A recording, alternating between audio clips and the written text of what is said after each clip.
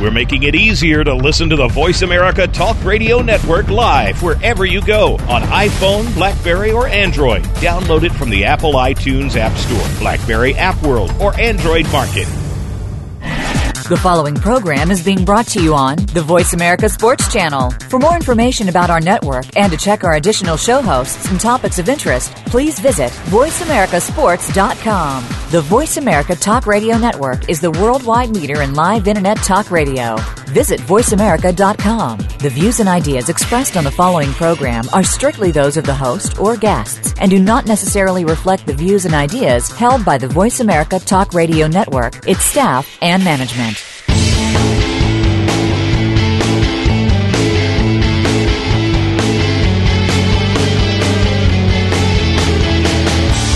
There's a strong link between sports and medicine. If you're not at the top of your medical game, you can't play well, or you just can't play. Welcome to Bruce the Sports Doc with medical expert Dr. Bruce Grossinger. This program looks at advances and breakthroughs in medicine and how it relates to sports. Plus, you'll receive preventative tips and analysis of sports injuries this week. Now, here's Bruce the Sports Doc. Welcome to the newest edition of Bruce the Sports Doc. I'm your host, Dr. Bruce Grossinger. I'm a practicing clinical neurologist and pain physician in the Philadelphia metropolitan area as well as the Delaware area. I work with 5 doctors in total, and we deal with concussions, work injuries, car accidents, and other neurological problems. If you'd like to ask me a question or suggest a topic, you could reach me.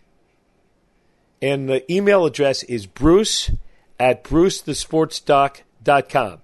Again, bruce@brucethesportsdoc.com. I want to thank all the listeners. I'm proud to say that slow and steady, we're developing a base of loyal supporters. Whether you listen to us in real time or whether you listen to us on the podcast on demand on Voice America Sports, we want to thank you for listening to the show. And I'd like to think we're bringing to you very relevant topics of sports and sports medicine, and that this will complement the other shows on Voice America Sports that deal directly with sports and with other athletes. And we're going to begin this show by talking about heat stroke and heat exhaustion. We're going to progress to talk about concussions, and we're going to finish up by talking about the resolution of the NFL impasse. We'll talk about NFL quarterbacks, potential moves, and we'll name a few. We'll talk about Carson Palmer, Kevin Kolb, talk about Donovan McNabb, and Vince Young. So without any further ado, let's get into talking about heat stroke and heat exhaustion. Headline, Chicago Sun-Times. Roy Halladay leaves game in 5th inning due to heat exhaustion. The heat index reportedly hit 103 degrees. So we have Roy Halladay, one of the most superbly conditioned athletes in all of sports, multiple Cy Young Award winner. Always the first one in the gym and the last one to leave. Leaving a game in the 5th inning with heat exhaustion.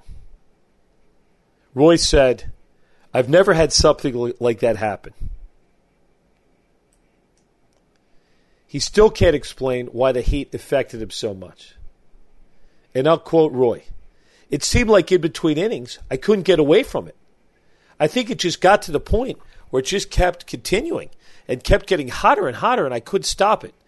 It was a combination of everything. Heat, travel. I think it got me one point. In that last inning, there was a point where I felt like I was going to get wheeled off the mound." Roy Halladay reported that he couldn't even read the signs of Carlos Ruiz. That is, he had visual blurring, lightheadedness, dizziness. And we're going to use this as an example to launch into a discussion of heat exhaustion and heat stroke. And this is very important for you athletes, young and old, because with the heat up into the 90s, the humidity, you have to stay hydrated. You have to prepare, and you have to be vigilant for signs of heat exhaustion and heat stroke. The most important thing is when you see the signs and recognize it in your athletes, whether you be a coach, parent, or trainer, you must stop them from performing. You must get them out of the heat. You must get them hydrated. Because, regrettably, heat stroke can be a fatal disease. One of the most important things is that the thirst mechanism can be deceiving. Once a person becomes thirsty, they can be far along in the cascade of heat exhaustion. So it's very important to constantly hydrate, constantly drink electrolytes, whether it be your favorite beverage, whether it be Gatorade, water. You should be constantly drinking. Also, for some of you fans out there, you should realize that alcohol actually dehydrates the body. So if you're out there watching whatever sporting event and you're drinking alcohol on a hot day, you're not quenching your thirst at all. You're not doing your body any favor. And in fact, this will encourage and will propagate dehydration. So the fact of the matter is that alcohol does not hydrate. It does not refresh. What is heat stroke? Heat stroke is a form of hyperthermia. That is, the core temperature of the body elevates dramatically. It is a true medical emergency. Cooling the victim is critical in the treatment of heat stroke. So when somebody is beginning to experience heat stroke, they have to avoid vigorous physical activities, particularly in hot and humid weather. Who are at greatest risk for having heat stroke? They would be the frail, that is, the very young and the very old, as well as workers outdoors. It's important to note that heat stroke is not a real stroke. That is, it's a real disease, but the word heat stroke doesn't relate to regular stroke. And stroke means lack of blood flow to the brain, ischemia, anoxia. So when patients have strokes, they become paralyzed, they lose blood flow to the brain. Heat stroke is equally serious, but very different problem. What are the signs and symptoms? Lightheadedness, fatigue, vomiting, nausea, headaches, muscle cramps and aches. Patients like Roy Halladay can develop these symptoms suddenly and without warning. And they're not predictable. That is, why could Roy Halladay pitch for years and all of a sudden one day develop heat stroke? That shows essentially the frailty of the humans, even the best. And therefore, we have to be very vigilant for those signs. So what do you do if you start experiencing signs of heat exhaustion? The answer is cool them down. Cool the victim. Get the athlete to a shady area, remove the clothing, apply cold water to the skin. If the patient is conscious enough to drink liquids, have them drink cool water. And remember, avoid alcohol or caffeine. Monitor the body temperature with a thermometer. Notify emergency services. Call 911. If heat stroke isn't treated, there could be permanent organ damage. Essentially, the muscles could break down. And there's a condition called rhabdomyolysis, in addition to myoglobinuria. That is, when the muscle products break down, they injure the kidneys, they cause the patient to have red urine, and there can be permanent kidney failure, and that's obviously a terrible thing where somebody could require dialysis, and patients could die because of heat stroke. The last few years, there have been a few sad examples of athletes dying of heat stroke. There was a very sad case of Minnesota Vikings tackle Corey Stringer, who died of complications of heat stroke, on August 1st of 2001. He was only 27 years old, but he was the first professional football player to die from the illness.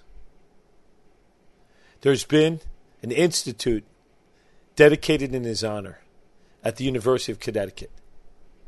which is the Corey Stringer Institute of UConn at the School of Education.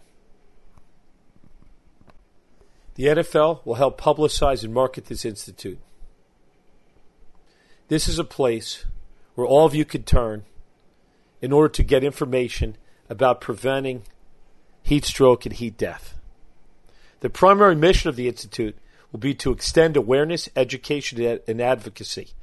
The website is ksi.uconn.edu. Again, please log on and read ksi.uconn, that's UCONN.edu.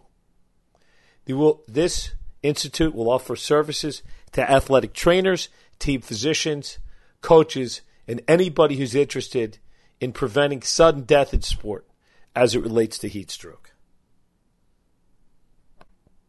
So let's summarize. How do you prevent heat stroke? Number 1, hydrate with water or Gatorade or another electrolyte solution of your choice. We're not here to endorse anybody, except, of course, for those sponsors who, pay good money to sponsor our show.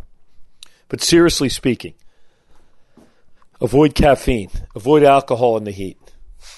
When you have any of the symptoms or signs of heat stroke, get out of the heat. Go into the shade, cool down. And if you're out there, if you're a parent, coach, or trainer, call 911. Get them to a hospital. Get them IVs. Please, don't let anybody die of heat stroke or heat exhaustion. This concludes our initial segment of Bruce the Sports Doc. Stay tuned. In 3 minutes, we'll begin a symposium on concussion.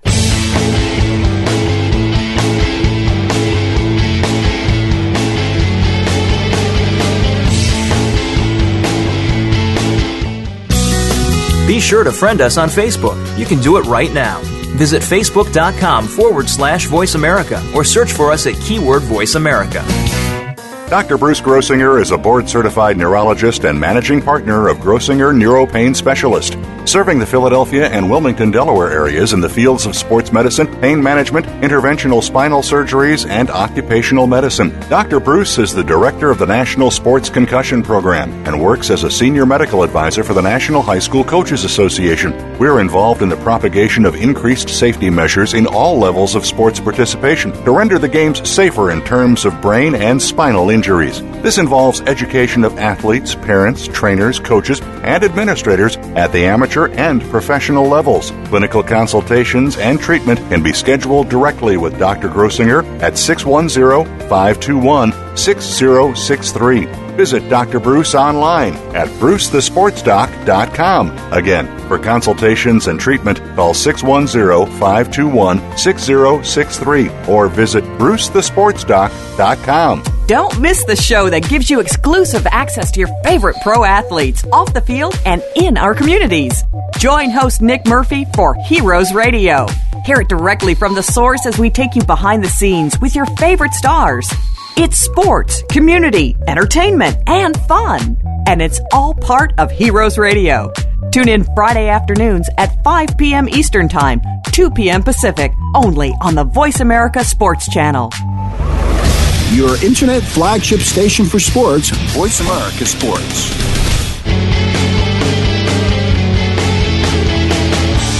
You are listening to Bruce the Sports Doc with Dr. Bruce Grossinger. If you have a question or comment about today's program, please call in at 1-888-346-9144. That's 1-888-346-9144. Or send an email to bruce@brucethesportsdoc.com. Now, back to the show. Welcome to the next segment of Bruce the Sports Doc. Today's segment will deal with the issue of concussion.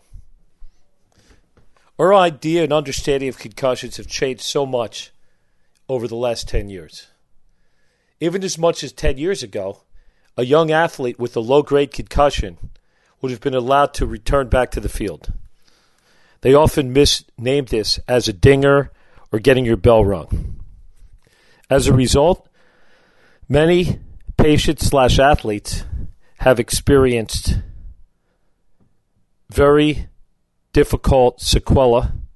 That is protracted headaches, thinking problems, and very important psychiatric side effects. So it's very important for us to look at the definition of concussion and look at the modern management of concussion. The clear definition varies among researchers, but most agree that it's a traumatic brain injury and it does not involve rupture of blood vessels.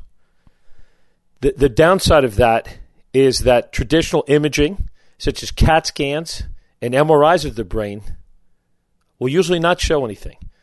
And doctors may be falsely reassured to think there's no problem with the athlete. However, this injury is a cellular event. It's an injury to the neurons, which are the cells in the brain. Back when I was in training in the late 80s, we used to require a loss of consciousness, that is, somebody being fully knocked out, in order to diagnose a concussion. That's changed. A lot of the research shows that less than 10% of concussions, less than 1 or 10 of real concussions involve a loss of consciousness. And also, as I said, there's typically no abnormality on standard structural imaging studies, such as CAT scans or MRIs of the brain. Okay, now, what causes a concussion? What are the forces? What's the physics behind a concussion? Well, typically it involves an acceleration, that's something that's moving forward, and something that recoils backwards, which is called a deceleration. Another important part of concussions is not only a force in a line directed at the head or the brain, but also the head rotating, spinning. Why do boxers get knocked out when their head spins? It's because those rotational forces produce great force to the brain. Further, if we look at sports concussions, we'll see that some of the worst, most protracted symptoms occurred people who have had rotational injury. Great example of that is the best hockey player in the world, Sidney Crosby. If you look at a slow motion video of his hit, you'll see his head forcefully rotating. So his brain is not only subject to some linear forces, that is, the hit straight forward, but also a rotary action. So these rotary forces cause tremendous injury to the brain.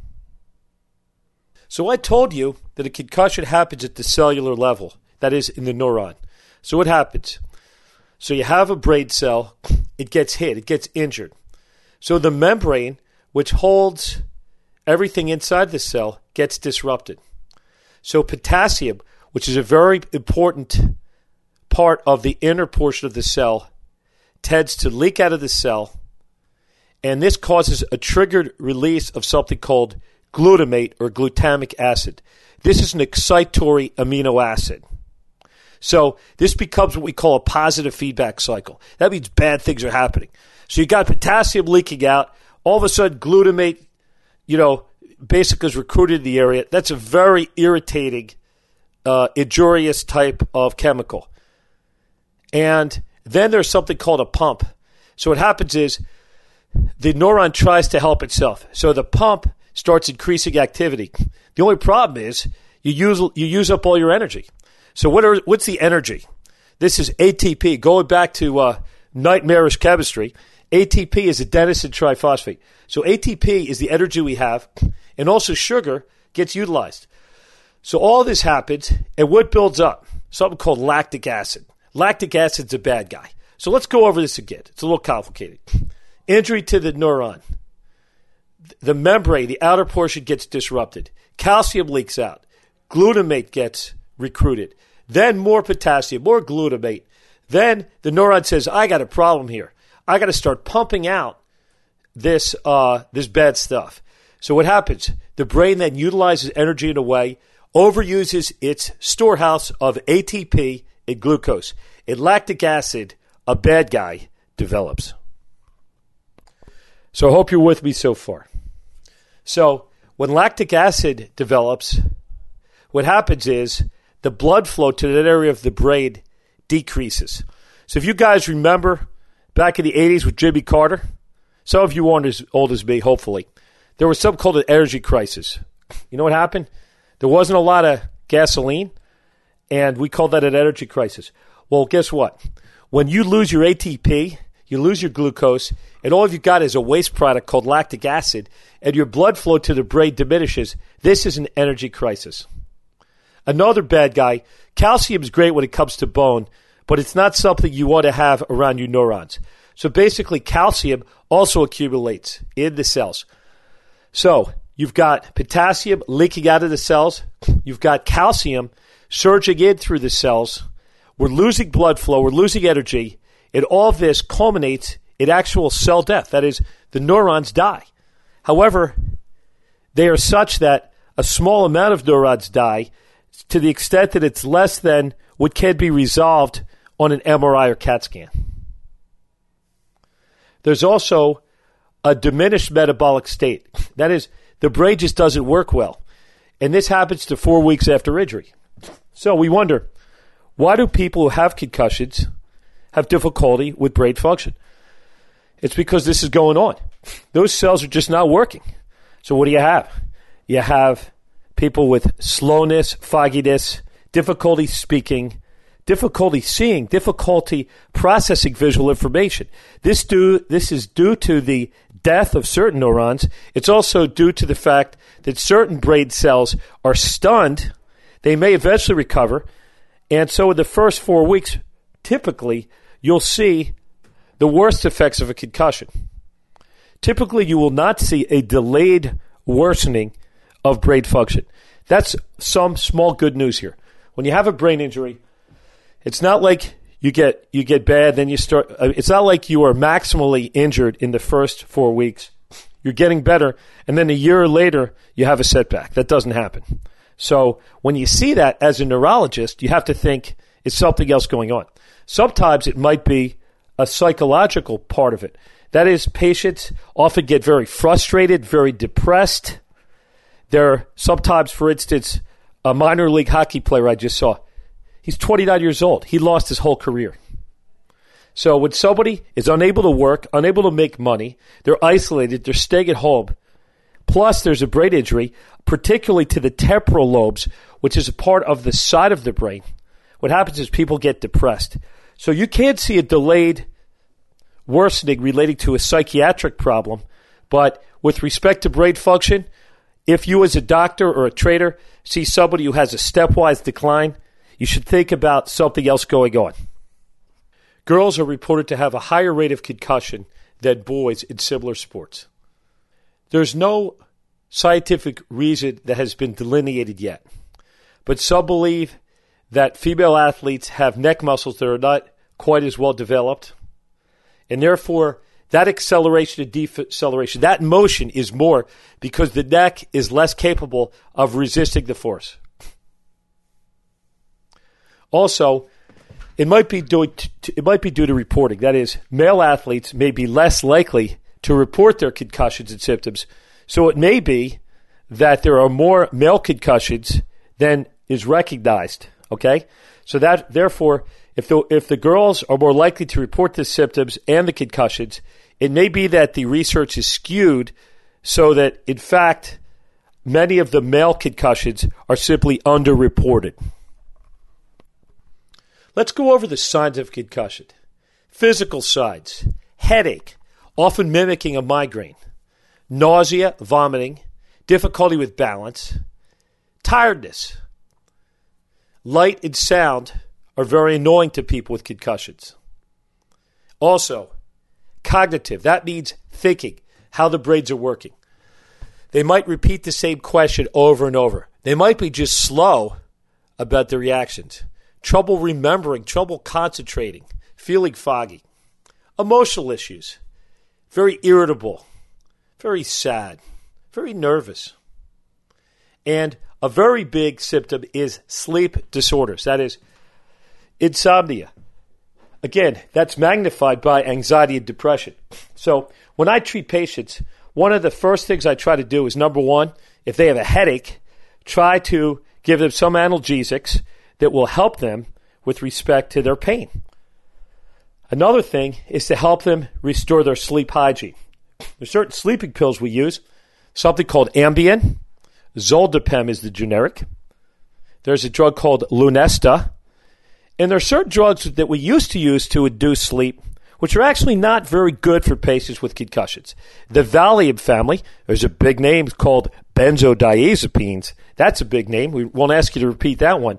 But that is drugs like Dalmane and Restoril that were used many years ago to induce sleep actually have a very bad side effect. You know what that is?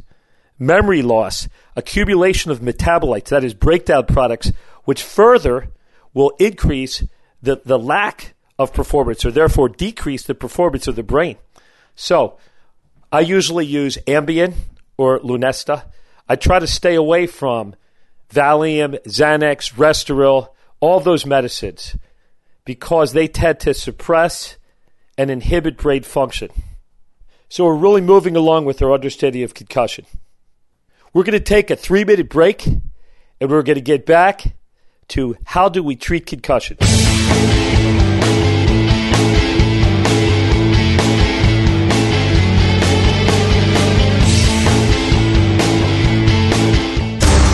What's going on behind the scenes with your favorite Voice America show or host? For the latest news, visit the iRadio blog at iradioblog.com.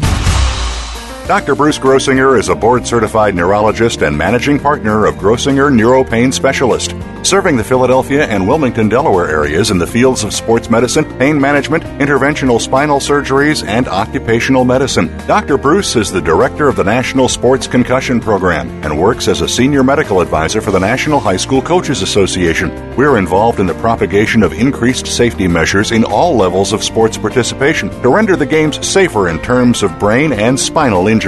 This involves education of athletes, parents, trainers, coaches, and administrators at the amateur and professional levels. Clinical consultations and treatment can be scheduled directly with Dr. Grossinger at 610-521-6063. Visit Dr. Bruce online at brucethesportsdoc.com. Again, for consultations and treatment, call 610-521-6063 or visit brucethesportsdoc.com. Get the inside scoop on the Georgia Bulldogs. Tune in to Keelan Johnson on College Football Game Day on the radio and every day on KeelanJohnson.com. On Keelan's Keeping It Real Radio, you can talk to Keelan and his former teammates about the Bulldogs, college football, and all things sports. Keelan's the go-to analyst for Bulldog football on pre- and post-game television on KeelanJohnson.com. And now, every week on the Voice America Sports Channel. Tune in every college game day for Keelan Johnson, Keeping It Real Radio.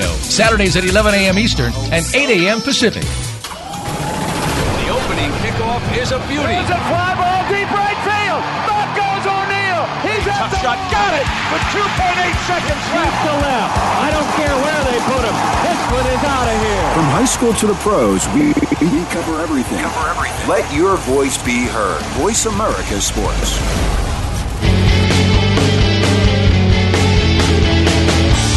You are listening to Bruce the Sports Doc with Dr. Bruce Grossinger. If you have a question or comment about today's program, please call in at 1-888-346-9144. That's 1-888-346-9144. Or send an email to Bruce at brucethesportsdoc.com.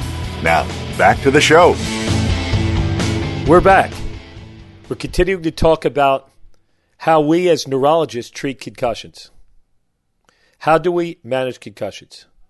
The goal is to try to promote recovery and to try to educate the athlete, the parents, the trainers, the coaches, so that the athlete avoids activities and situations that may slow recovery.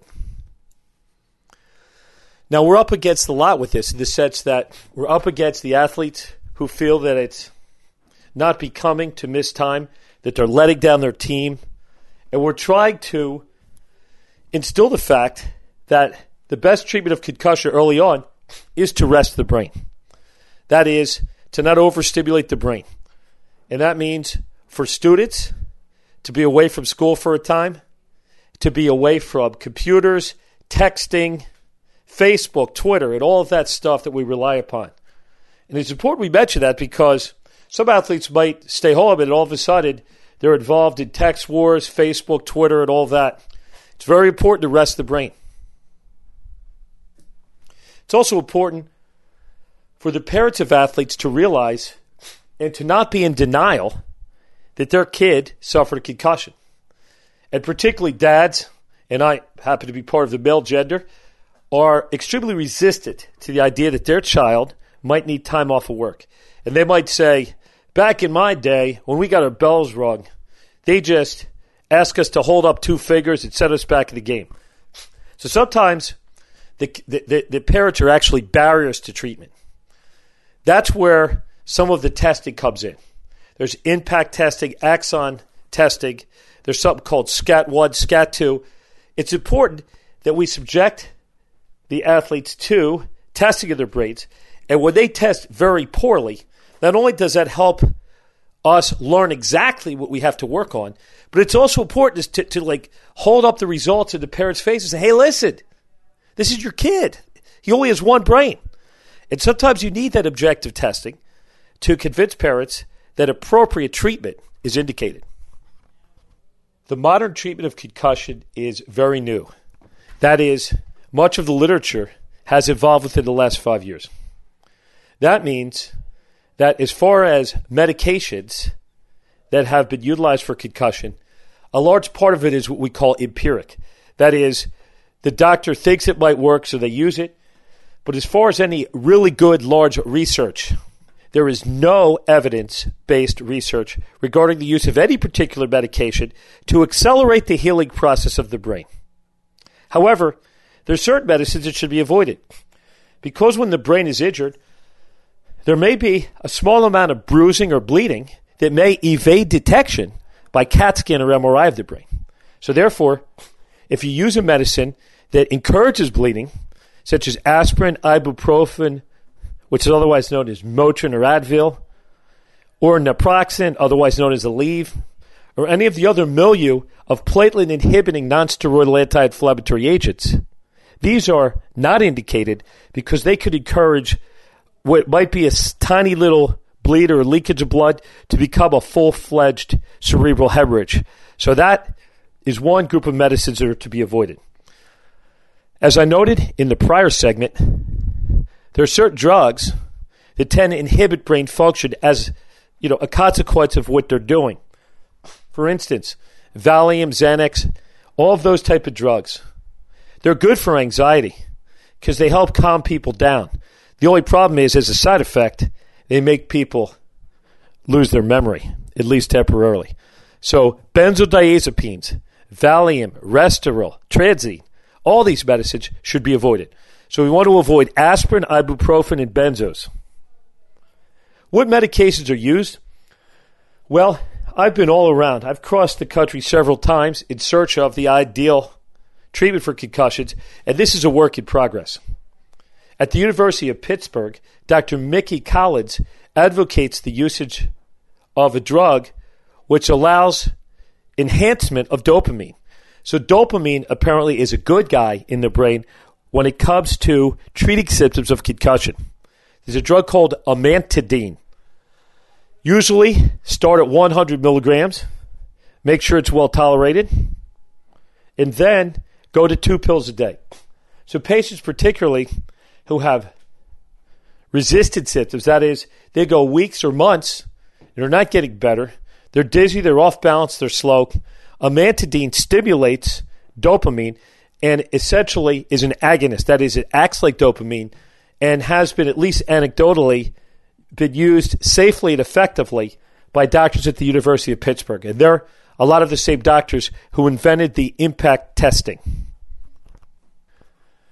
We've also found in our practice at Grossinger Neuropain Specialists that in school-age kids, teenagers particularly, who are having difficulty thinking and remembering, and particularly scoring poorly on standardized computerized tests like impact, they tend to do very well on medicines that have a stimulatory effect. A drug called Adderall and other amphetamine-like drugs can be used safely and effectively. The thing about these drugs is they shouldn't be used willy-nilly. They should be prescribed by neurologists or experienced sports medicine doctors because they're highly controlled substances. They can be abused if they fall in the wrong hands. but in our experience, they can have a great effect, at least to be used temporarily until the brain recovers. And this is very important for students, particularly teenagers who are in the process of trying to get into college, trying to keep their grades up, and they often have homebound instructors, and it's very key to get them back to school and to get them thinking. So while this class of drugs hasn't been extensively studied, certainly not to prove that they are effective, I can tell you that we've used them successfully, and when they work, they really work.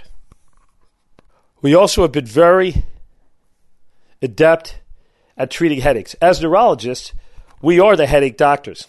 We treat migraines, cluster headaches, muscle tension headaches. It's our job to treat migraines. And there's some great drugs out there. There's a group called the triptans. What they do is they stimulate a receptor in the brain called the serotonin receptor. Some of these trade names you may have heard of: Imitrex, Relpax, Maxalt, just to name a few.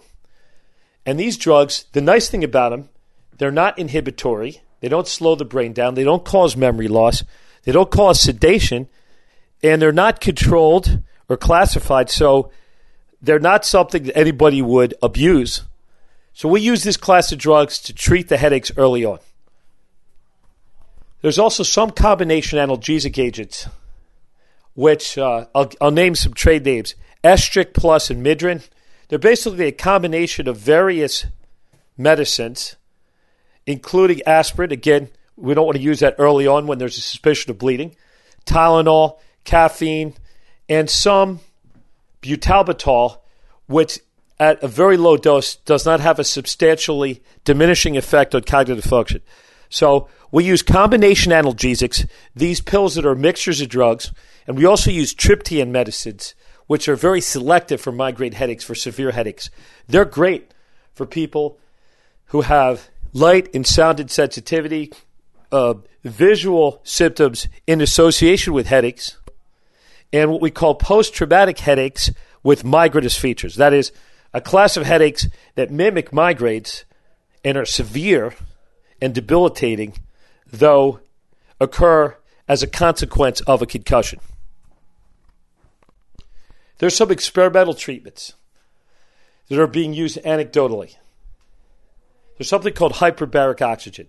That's a special chamber that has oxygen, which you know is the important ingredient in the air for breathing. And a patient will go into a hyperbaric tank, and they might get 60-minute treatments over a series of weeks or months. Certain athletes who have been reported to have benefit from hyperbaric is Harry Carson, who's one of the leaders of the NFL Concussion Initiative, the captain of the 1986 Super Bowl Giants. He's a very big proponent of hyperbaric oxygen. Recently in the paper, it was reported that Terry Bradshaw also suffers from memory loss and possibly chronic traumatic encephalopathy, and that he went to California, and when he was there, he received a series of hyperbaric oxygen treatments. So listeners, let me be clear that nobody has proved, largely because of the studies, they just don't exist yet. This stuff is all very new. It's evolving in front of our eyes. We can't say for sure that hyperbaric oxygen helps, but it seems to be something fairly benign, kind of like chicken soup, and it probably can't hurt. And if your son or daughter is suffering from months of concussions, has tried everything, hyperbaric oxygen may be worth a try. Again, the insurance companies are going to pay for it because it's not an FDA-approved modality for treating concussion. So unfortunately, there are certain things in medicine that you have to reach in your wallet and pay for. And certainly hyperbaric oxygen would fall squarely in that category. There's some other diseases such as wound care. If you remember T.O., if you're an Eagles fan, T.O. had a foot surgery, a fracture, and he came back to play the Super Bowl, and he had a series of hyperbaric treatments for wound care. Also with burn care, hyperbaric is FDA approved, and it is paid for by insurance companies. But again, I want to emphasize that this, like many so-called experimental treatments, has not been proven, and therefore, typically, or I'd say always, insurance companies will not pay for hyperbaric oxygen sessions in patients with concussion. So again, there are many treatments of concussion. At the core is something called cognitive rest. That may include a leave of absence from school, shortening of the athlete's school day, reduction in workload and exertion. And as part of the recovery, there will be an acceleration of exertion, training, and eventually, when cleared by a physician, a return to the sport. This concludes the second segment of concussion, and we hope you'll join us in 3 minutes for the next segment.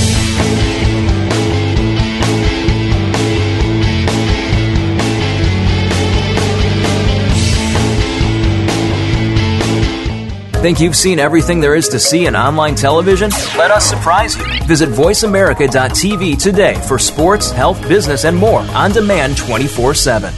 Dr. Bruce Grossinger is a board-certified neurologist and managing partner of Grossinger Neuropain Specialist, serving the Philadelphia and Wilmington, Delaware areas in the fields of sports medicine, pain management, interventional spinal surgeries, and occupational medicine. Dr. Bruce is the director of the National Sports Concussion Program and works as a senior medical advisor for the National High School Coaches Association. We're involved in the propagation of increased safety measures in all levels of sports participation to render the games safer in terms of brain and spinal injuries.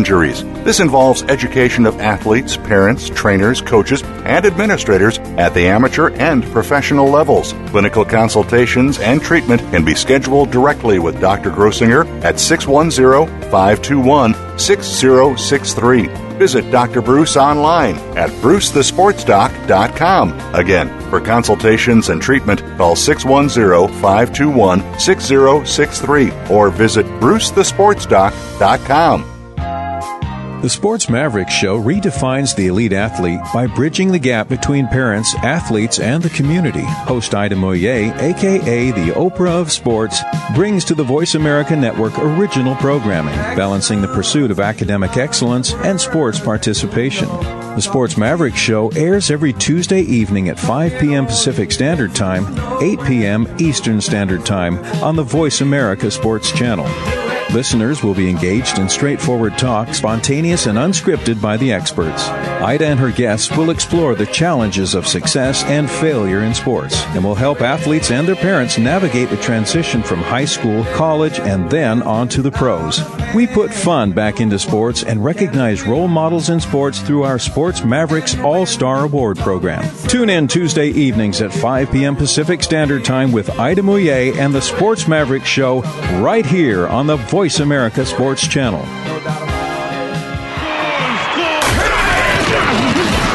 Your internet flagship station for sports.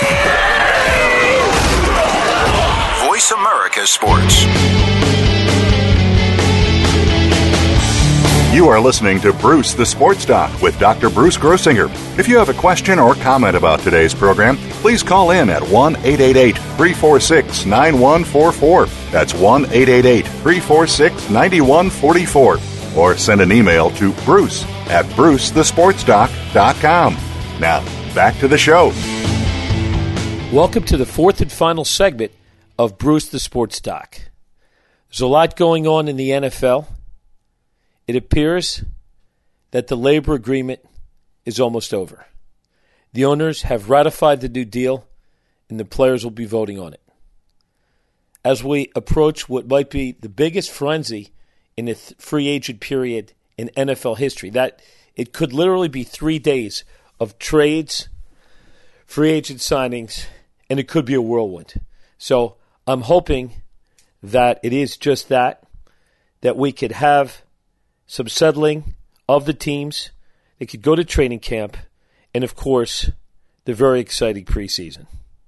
Just kidding.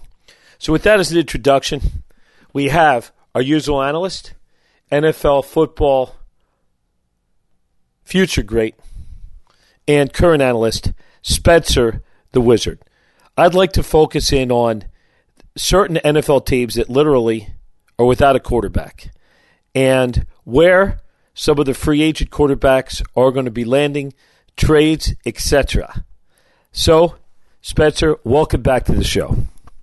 Hey, Bruce. This free agent period, it's going to be crazy, and it's going to be so much fun. I just hope that they get this deal done, and let's talk some football. Well, let's go down the line. I think here in Philadelphia, the big talk is Kevin Kolb. The conventional wisdom is that Kevin Kolb will be going to the Arizona Cardinals for Rogers Cromartie, who is a cornerback. The Eagles are much in need of cornerback help in the sense that they had the worst red zone defense last year, and it had a huge impact on their season. That is, people cut through the red zone like a knife through hot butter. So I'd like you to give me a frank analysis, strengths and weaknesses of Kevin Kolb, and what kind, is he going to go to the Cardinals or where else? Well, Kevin Kolb, in my opinion, with what he's done in the NFL and even going to a Conference USA college in Houston, I believe that's Conference USA, Kevin Kolb has been overrated, in my opinion, by a lot of NFL analysts. You know, growing up in Philadelphia, I've watched Kevin Kolb, and I've even watched a couple rain football games that he's played in inclement weather, and I just he kind of reminds me of a watered down Carson Palmer in the sense that he really doesn't put good zip on a deep ball. He could lob the ball accurately in, kind of like a Chad Pennington, but his arm strength is not one of a Dante Culpepper per se. He can't throw like a 60-yard on a line, bomb, but Kevin Kolb could definitely manage short throws. He's good at intermediate throws, and he can handle throwing screen passes and check downs. When he was with the Eagles, he was throwing a lot of balls to LaShawn McCoy. And I think Kevin Kolb is just a decent quarterback. And Arizona would be a nice place for him to start building his football career.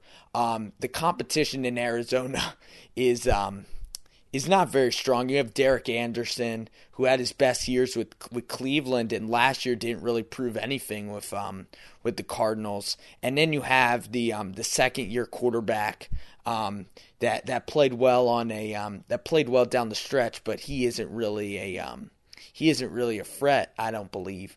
So I think Kevin Kolb should step in and win the job, and Arizona does need a quarterback. So that's my take on Kevin. Well, staying with the Eagles, former Eagles, Donovan McNabb. He certainly had a very forgettable season in Washington. He literally got ostracized by Mike Shanahan. And Mike Shanahan basically refused to play him and benched him. It put in future Hall of Famer Rex Grossman. So there's some thought, because of the connection between Leslie Frazier, who used to be a defensive back coach for the Eagles, he's very familiar with Donovan McNabb. Donovan is a very professional quarterback, although the rap in Philly is that he could never win the big game. Certainly the Super Bowl, there's rumors that he actually was throwing up in the huddle. They have been unconfirmed. But he's very controversial in Philadelphia, considering that he is the leading yard gainer for any quarterback in Eagles history. We could say that he certainly quarterbacked a lot of teams that were underachievers. Lost the game in Tampa Bay, the last game at the Vet, and I would say that almost 90% of the Eagles fans were happy to see him go. And obviously the Eagles didn't think much of him because they traded him to their division rivals, the Redskins. So tell me your thoughts about Donovan McNabb. Well, honestly, Donovan McNabb had a great career in Philadelphia, and I actually think that the Eagles fans appreciated his time. I was at the Eagles-Redskins game last year at Lincoln Financial. He actually received a standing ovation, so I'm not sure, if I agree that all Eagles fans wanted him to leave. I think it was definitely half and half, and that's because the guy was playing here for 13 years. So after 13 years, even if you're with like a Hall of Fame quarterback like Donovan, who might be a Hall of Fame quarterback, 13 years is long for anybody. So that's why I believe that the Eagles fans were maybe pushing towards a change. And for Donovan, he has to get out of Washington, plain and simple. Shanahan and the Washington Redskins are already moving on with the Mormon, John Beck from BYU, who's finally going to get a chance to probably be a starter, and then he will be competing with Rex Grossman. So Donovan McNabb's kind of out of the loop in Washington. My landing spot for Don. Minnesota would be a great landing spot for him. They have Christian Ponder, who's a rookie out of Florida State, who could be good, but he needs like 3 years, I believe, to really be in the NFL system, 2 to 3 years. And right now, Minnesota has a great system. They have Shank at the tight end, DeSante Shanko, very solid tight end. Then they have Sidney Rice, who, if he could stay healthy, will be one of the best fantasy wide receivers in the whole league. He's got tremendous upside.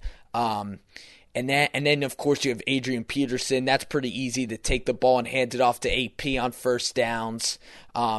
So Minnesota's a veteran squad. Their defense could still come alive with Jared Allen. They could compete, in the NFC North. I know they have Green Bay, but they could definitely, compete for a wild card playoff spot. And McNabb right now, he's got to start looking towards the prize. He doesn't have that many years left. I think he maybe has 3 to 4 years left in the NFL. And if he goes to a place like Minnesota, I think I would prefer better for him than over a place like Miami, where it's going to need some rebuilding. Donovan needs something right now, and he wants to get his ring before it's all said and done. One of the most intriguing situations is with Carson Palmer and the Cincinnati Bengals. He basically laid out an ultimatum to the Bengals and Mike Brown. He said he will not return as a quarterback. He'd rather retire. He would literally give up approximately $40 million. So this is an interesting question, Spencer. You know a lot of people out there. How many people do you know would give up $40 million to not play for the Cincinnati Bengals? Certainly, we can name, I only know one person. That would be Carson Palmer. So I think he's a bit young for retirement. And what are your thoughts about this? Well, Carson Palmer right now, I think that this is all talk, and I think this is actually a very, intelligent way to go about this, because he's made it clear that he wants to get out of Cincinnati.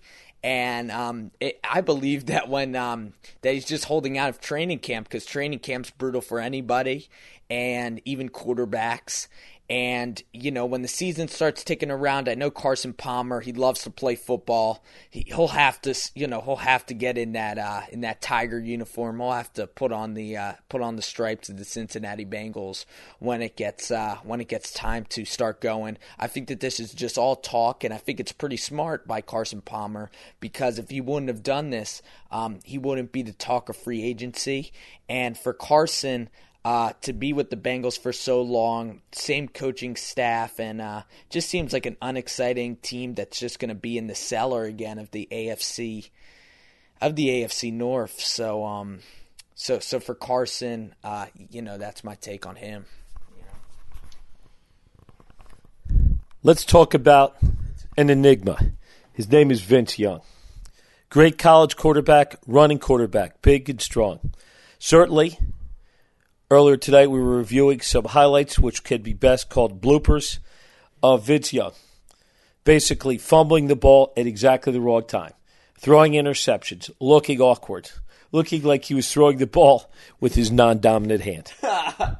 And the question is, two-part question for you, Spencer, to conclude our final segment. Number one, is Vince Young a starting quarterback in the NFL? And number two, where is he going to be playing next? Part one. Vince Young will only be a starting quarterback in the NFL if he is on a very mediocre team, because his arm strength is definitely not NFL material, and for what we've seen with Vince Young, he has a shaky personality. To be successful in this league, you have to work hard. That's the bottom line. You have to work hard. And Vince Young, he could be a running quarterback. There's two things that make Vince Young that make up his stature and made him a great college quarterback. One, he's so clutch. Okay, he won the Rose Bowl, pretty much putting Texas on his back in 2006.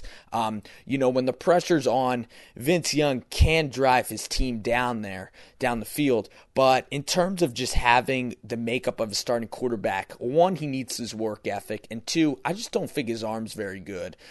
He can't really throw the ball that far. I think he could probably throw it like only 40 yards, which for an NFL quarterback is probably one of the lowest numbers in the game. And I just don't think he could throw the sideline routes. He could, if he gets work ethic, he could be maybe a starting quarterback for a little bit with like a mediocre team like, say, Buffalo. That's Vince Young for you in a nutshell. Well, certainly we're going to keep an eye on the quarterbacks. Free agency, that's the word. Hard to say, but free agency is the word. So we're looking to a feeding frenzy with respect to free agents and trades. It's all coming down to the next few days. We certainly will be reporting on that as we head into the NFL season. I will be, of course, going through and talking about sports injuries throughout the NFL season, concussions, neck and back injuries, and knee injuries. And that's really our focus of this show. So in any event, I want to thank all the listeners for tuning in today to Bruce the Sports Doc. We'll see you next week. And as always, go out and work out. Thanks for joining the discussion this week on Bruce the Sports Doc. Tune in next Tuesday at 2 p.m. Pacific Time, 5 p.m. Eastern Time for another edition with Dr. Bruce Grossinger on the Voice America Sports Channel. We'll see you then. Thanks again for listening to the preceding program brought to you on the Voice America Sports Channel. For more information about our network and to check out additional show hosts and topics of interest, please visit voiceamericasports.com. The Voice America Talk Radio Network is the worldwide leader in live Internet talk radio. Visit voiceamerica.com. The views and ideas expressed on the preceding program are strictly those of the hosts or guests and do not necessarily reflect the views and ideas held by Voice America Talk Radio Network, its staff, and management.